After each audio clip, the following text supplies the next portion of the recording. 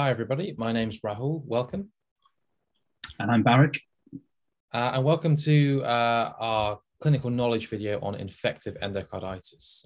Infective endocarditis is another common interview topic that can come up in the clinical station.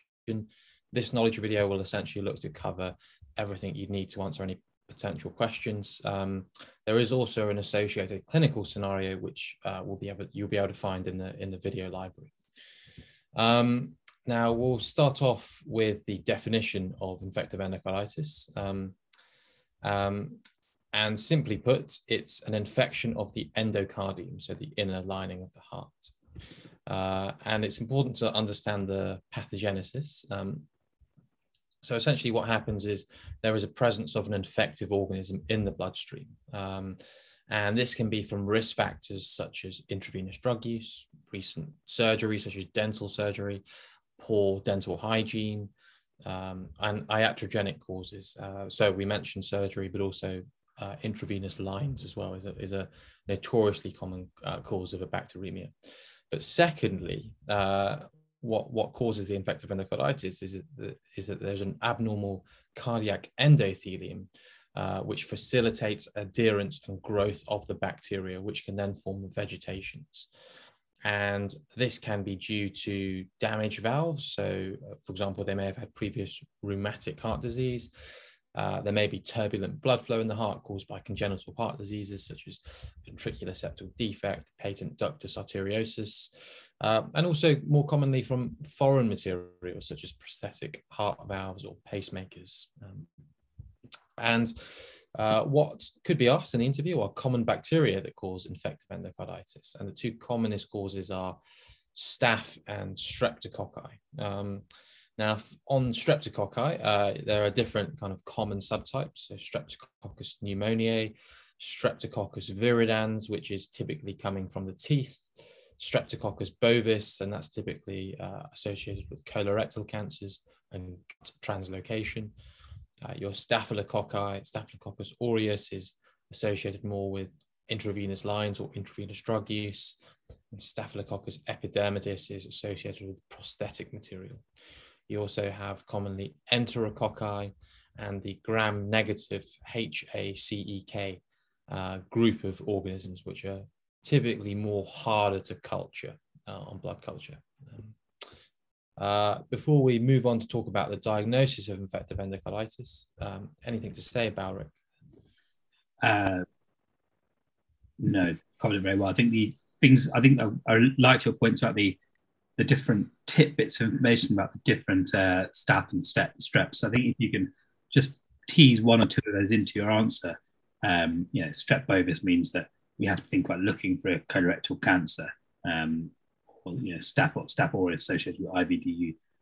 These are like things that show that you're not just the average candidate. I think that's quite impressive. So just try and remember a few of those, and always remembering about the increased risk of infection in patients with prosthetic material inside their hearts.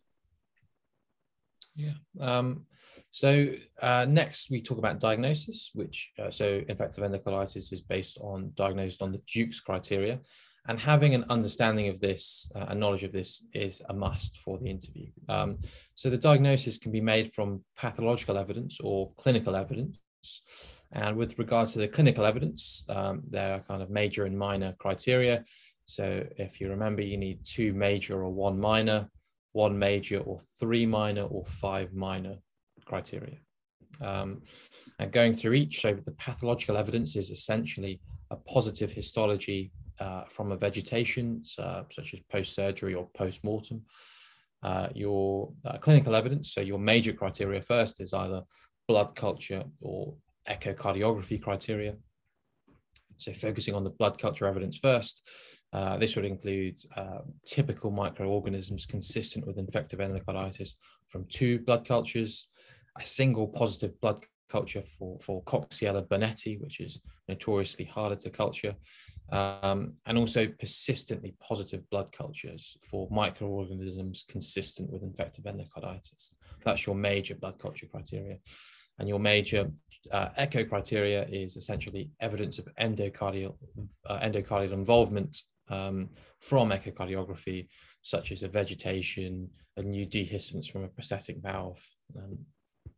Your minor criteria to be aware of, so having infective endocarditis risk factors specifically, for example, a predisposing heart condition or a history of intravenous drug use, having a fever, having vascular phenomenon or immunological phenomenon, which we'll talk about shortly, and also blood culture or echo evidence that doesn't meet that major criteria.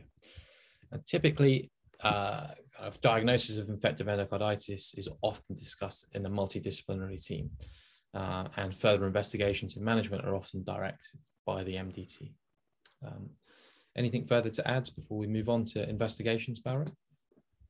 No, just you have to be able to talk about the modified Duke's criteria and know them well enough to talk about them.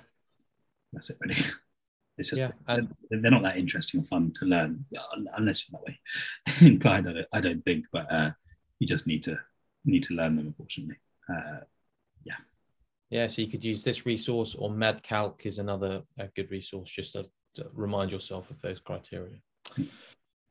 So first, we will start in terms of our investigative approach. We'll start with the history. So essentially, the signs and symptoms of infective endocarditis to be aware of. So we'll start with systemic symptoms. So classically, patients present with fever, weight loss, night sweats, malaise. You may see signs of clubbing in about 10%, or mild splenomegaly. You'll also be looking for signs of acute heart failure and valvular destruction when you're examining the patient. You'd also be looking for vascular phenomenon, so essentially embolization of vegetations that can cause either infarcts or infected abscesses. So if you embolize from the right-hand side of the heart, typically more in keeping with those with intravenous drug use, who have injected bacteria into their veins, you will expect more pneumonias, pulmonary infarcts. If you embolize from the left-hand side of the heart, this can cause infarcts or abscesses in the brain, the kidneys, the spleen, essentially a lot of the major organs.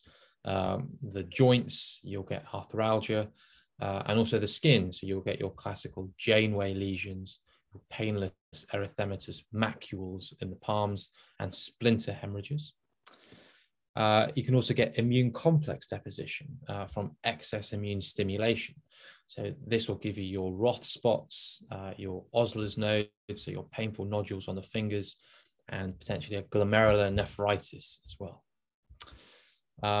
In your history, you'd be screening for an examination. You'd be screening for those signs and symptoms, and you'd also want to screen for risk factors for infective endocarditis. What's their dentition like? Are they an intravenous drug user? Have they had recent surgery or IV lights? These are the questions that are important. We'll talk about the examination next, which we've largely covered.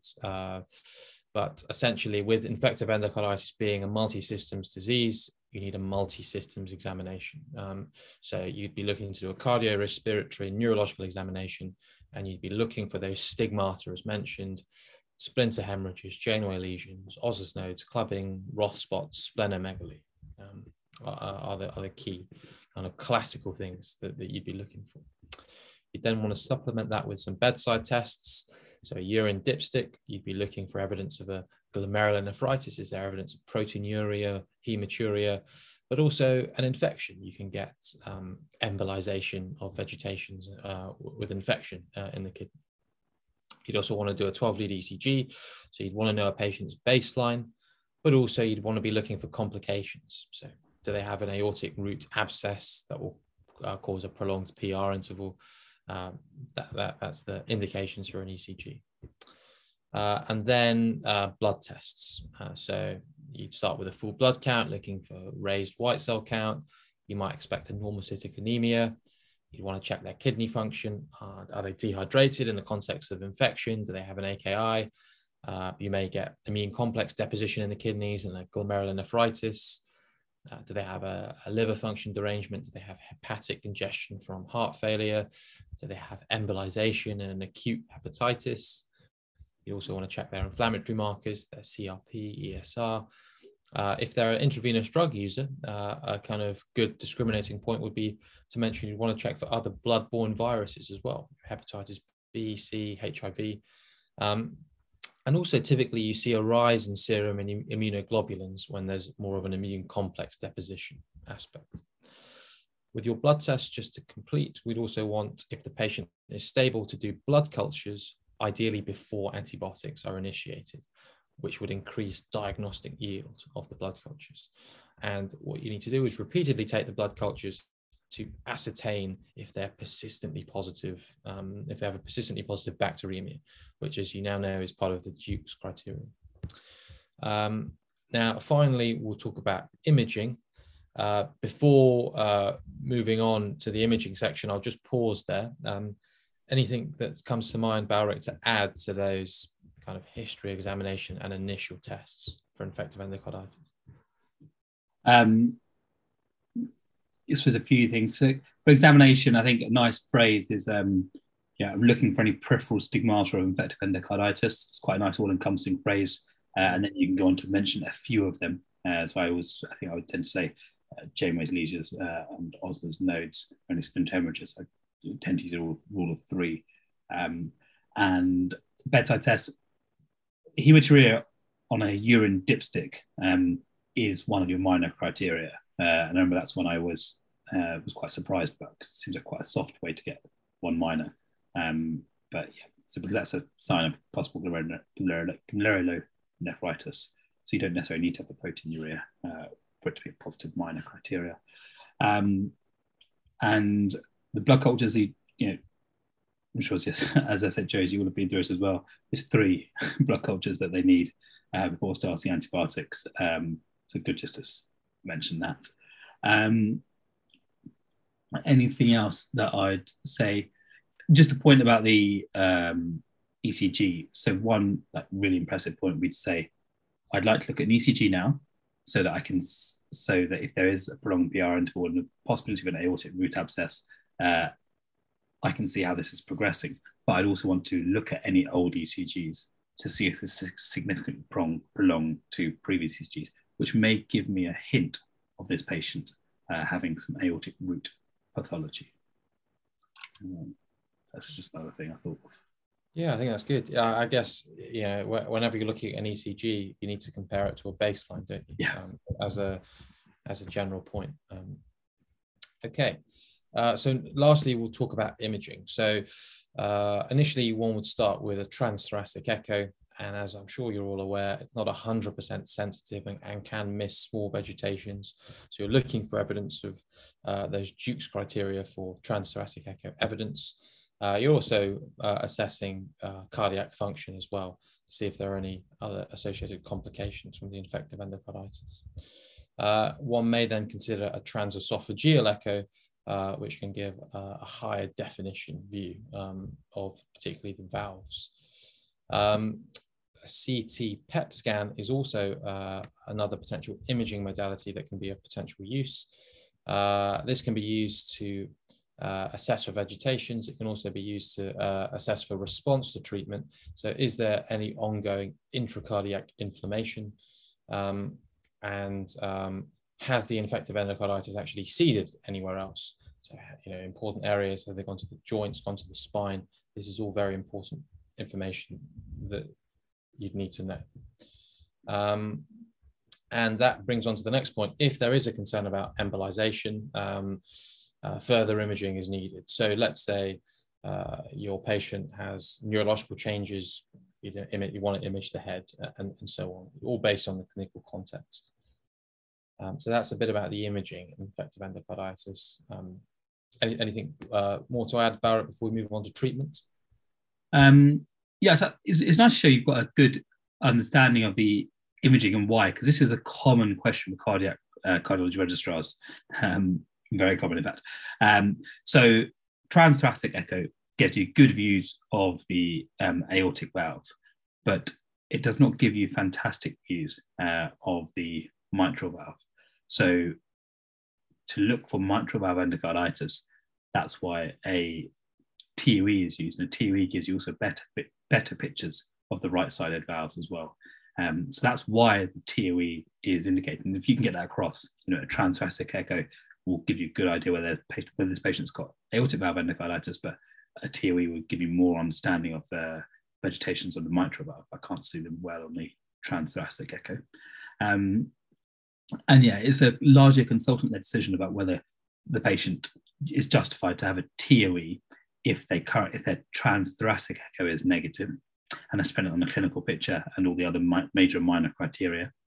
And a CT PET, I think, quite an interesting scan. So it's a nuclear medicine scan, and it basically lights up anywhere that is metabolically active. So given an infection, so areas of infection or inflammation.